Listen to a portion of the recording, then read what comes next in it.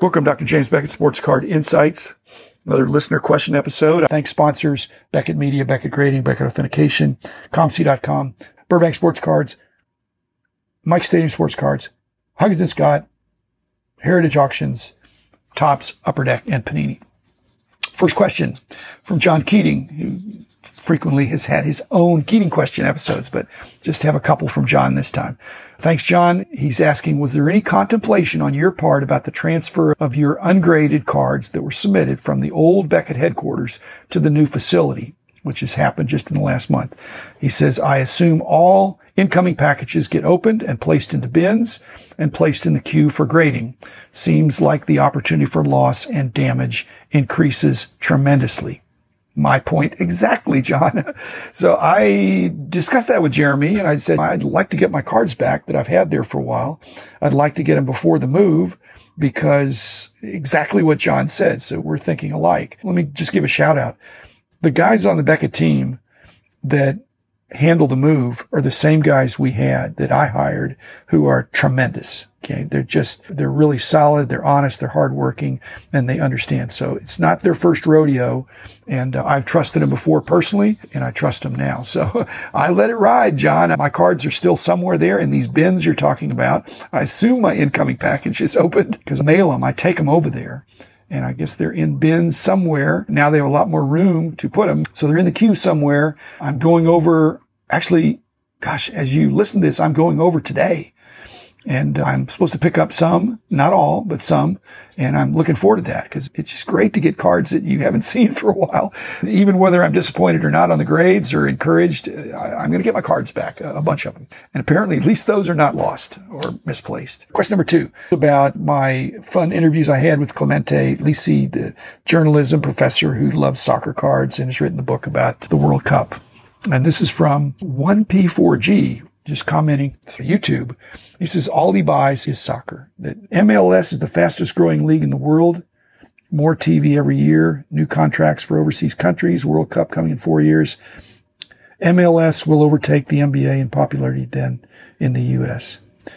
I disagree. I'm hard pressed to think the MLS is going to be the best league in the world. I think the MLS may keep getting better, but I just think soccer is such an international game that it may be that these other European leagues and English leagues will be. MLS does not need to overtake these others in order for soccer to be wildly more popular. So I don't think that's considered as good a league. And until it is, and it may never be. Well, anyway, my last point about that is you mentioned by name an MLS 2022 rookie as the best card to speculate on. Don't tell other people who you're prospecting, at least until you're done. That's just not wise. If you do the research and you think this guy is going to be great, then just buy up the cards. Don't tell everybody, hey, you ought to buy up these cards. You're just driving up your own price. So I'm not going to out you on that. Just go for it. You're betting. And again, not everybody is, as we've seen with the baseball young guys, sign a big contract, and sometimes that's not the beginning of the end, but sometimes they peak when they sign the contract. Number 3. This is from Ben, and he said, are you still looking for some part-time help? But he didn't say that. He said, if you're still looking for some part-time remote help, I am interested. I'm interested in help, but I don't think I can use remote help, Ben. I'm fascinated with your background. You say you're currently enrolled in a PhD program, and you're on YouTube, ComC, eBay. Sounds like you got if you lived in Dallas, that'd be fabulous, but I really don't have a lot of remote work. I'm not sure I need it. Local, yes, I do need it. Because mainly it's the tangible. I'm not going to ship you cards to sort and alphabetized or prep for eBay. I'm doing it here. I've got a few guys that come over and do that sometimes, and I pay them in cards. And it says you're at Phillies, Dick Allen. I got a bunch of those. If you lived here, I'd pay you in cards or whatever, and we'd have a good time. Sounds like we have some things in common. Appreciate your comment, your question. Number 4 from Ben Bram, who's been on before, mentioning he always sends me these photos, and there's photos of postcards. And he said that he was looking through some postcards and he found 2 that I might like, Manny Mota and Matty Alou.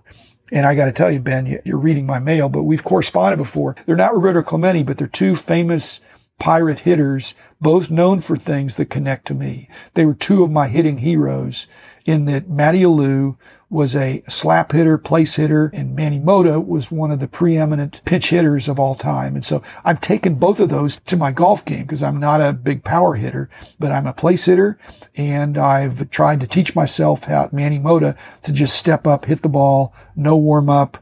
And again, just an uncanny kind of thing. So they're two of my favorites. He says when he flips over the postcards that they have a Buck Barker stamp on the back, and he thinks that they were either taken in Busch Stadium or Crosley Field. Buck Barker lived in St. Louis, so if Buck took them, I don't know that Buck took them, although they're grainy to where they look like they may have been taken by somebody that wasn't a professional photographer. So it could have been Buck Barker. It would have been Busch Stadium, but I don't think so. They look a little bit like it might have been. But thanks to that. And then lastly, he's clearing up the mix-up about the doppelganger, the guy that looked like me that he thought he saw at the National holding a bat. And he hasn't made, well, he told me he found a picture of the other guy and he sent it to me. I'm not going to out my doppelganger, but I will promise you, Ben, next year at the National in Chicago, my doppelganger works for one of the auction houses. I'm going to meet with him and I'm going to make sure Ben is there too. We're going to get a selfie with the three of us and that'll be fun. So it'll be the end of a story and maybe I can publish that in some social media sense so that people can see whether Ben is crazy or I'm crazy or there's two of me out there. Next question from John Keating again. And he was commenting on Ziggy No's interview where he started talking about the breaks. And he just says, keep in mind that those who participate in breaks do get something in return. And he said that presumably negates a gambling distinction. I don't know of any breaks where there is zero return. Not return on investment, just any return at all, such as base cards. So you pay your money and you get something. But what if that something had negative value, John? Again, you're a thinker, and Ziggy and I did not get into that, but cards could have zero value. In fact, because they just leave them behind, or they could actually have negative value. I've found that when I bought a card from a dollar box and then go to put it on ComC and the card is selling for 49 cents on ComC and it costs 50 cents to list it there, that has negative value. All of a sudden that card has negative value on that platform. And same thing. If I thought these cards are not worth very much, I'm going to take them to a card show and I'm going to sell them for a quarter a piece. If you sell cards for a quarter a piece, unless you're selling a whole bunch of them, that didn't pay for your gas to get to the show or to the LCS. So it might be that you'd lose money. And I don't know if you'd make that, if there'd be a plaintiff attorney that would attack that, but there really could be zero return in any meaningful sense. And that could be a problem if somebody got upset. For example, think it's not worth the postage, it's not worth the gas. So it's in effect worth zero or perhaps even negative. That's a scary thought. Not suggesting that, just a counter way to think of it. Number 6, Ben Bram again. And he was commenting, I'm not going to say which one he commented on because it would be a comment against the person that was the episode. He said, Ben's feeling is that if someone is transparent, they shouldn't have to tell you they're being transparent. And he said he's pretty transparent, but it's mainly because I don't get enough sun. And I think you mean translucent. He just says he tends to be less trusting of someone who needs to reaffirm their honesty. Ben, I think you're right. I think there's too much money involved sometimes to think that you would throw caution to the wind and if somebody tells you they're honest and then you want to think they're innocent until proven guilty. But if there's very much money involved, it's caveat emptor and you got to check references and transparency. There's levels of transparency. You can be transparent up to a degree, but withhold one key fact. And again, good point, Ben. Last question from Mike through my Podpage website. Said, fan of the show, fan of the magazine when I was a kid. He said, I'm at the point where I want to buy collections, but I have no idea how to go about finding bulk new cards. A couple things. One, it's cool to buy collections, but that's broad. I think you really need to think, what's my lane? Narrow that down a little bit. If you're able to tell your friends, I'm looking to buy collection, what sport, what years, maybe what players. But if you want to just buy the whole collection, you're going to get some good stuff and some bad stuff. The problem isn't where to find them. It's how to know how much to pay and how to deal with it once you get it. What I've learned, and because I've bought some collections recently, is that I've really educated myself on the newer stuff, which is a lot of what's for sale, by going through the dollar boxes. If it's in the dollar box, it's not very good. Okay. If it's in the quarter box, it's even worse. And so if somebody offers you a collection that's stuff that would otherwise go in the quarter box or the dollar box, you can't pay big bucks for that. So if you tell your friends, let people know what your sweet spot is, your favorite players, your favorite teams, your favorite sports, Facebook, Instagram, Craigslist, estate sales, card shows, port sales on ComC. I've got a guy that brings me a monster box every show because I used to buy cards from him. I'd go through his boxes and then he'd said, instead of doing that, why don't I know I can tell what you're looking for. And so I'm just going to put it in a box and I'll give you a price and it's take it or leave it. And it's a discount because I'm taking it all. And he doesn't have to worry about people going through his stuff. He knows what I'm going to take. I don't love everything there, but there's enough in there that it's fun for me to go through. So that's a situation where I don't have to find the new cards. They're finding me. Like I said, I was at the show and the guy comes up and he said, hey, you need to buy my table. You need to buy my dollar boxes. Buy me out. And I said, I don't want to. I want to go home. He made me an offer that I couldn't refuse. You want to be in that situation where people are coming to you and saying, hey, I hear you buy cards. Would you be interested in my collection? I did that on the buying trips with putting ads in the paper almost 50 years ago. But nowadays, people have lots of options to sell their cards. If you can make a personal collection through some social media and let your friends and relatives know you want to buy cards, you might get some good deals. But you've got to know enough about what you're looking for to know that it is a good deal. You don't want to overpay.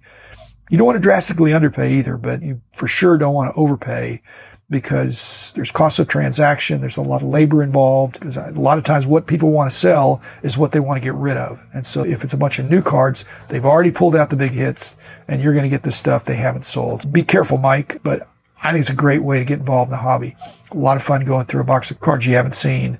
And if a third of them are terrible and a third of them are interesting and a third of them are good, you just need to pay accordingly and figure out a way to transact them that you can hopefully get your money back. It wouldn't be very much fun for me if I wasn't buying collections to where I could put away stuff that I want for my own collection and then sell the rest and get the money back that I paid. So I really want to be self-sustaining. I don't have to be, but it's more fun for me. And I want that for you too, Mike. Thanks for your inquiry.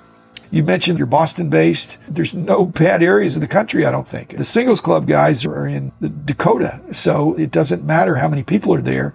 If people know that you're interested in buying cards, then there's some collections out there to be bought. Thanks again. See y'all tomorrow or next week, I guess it is.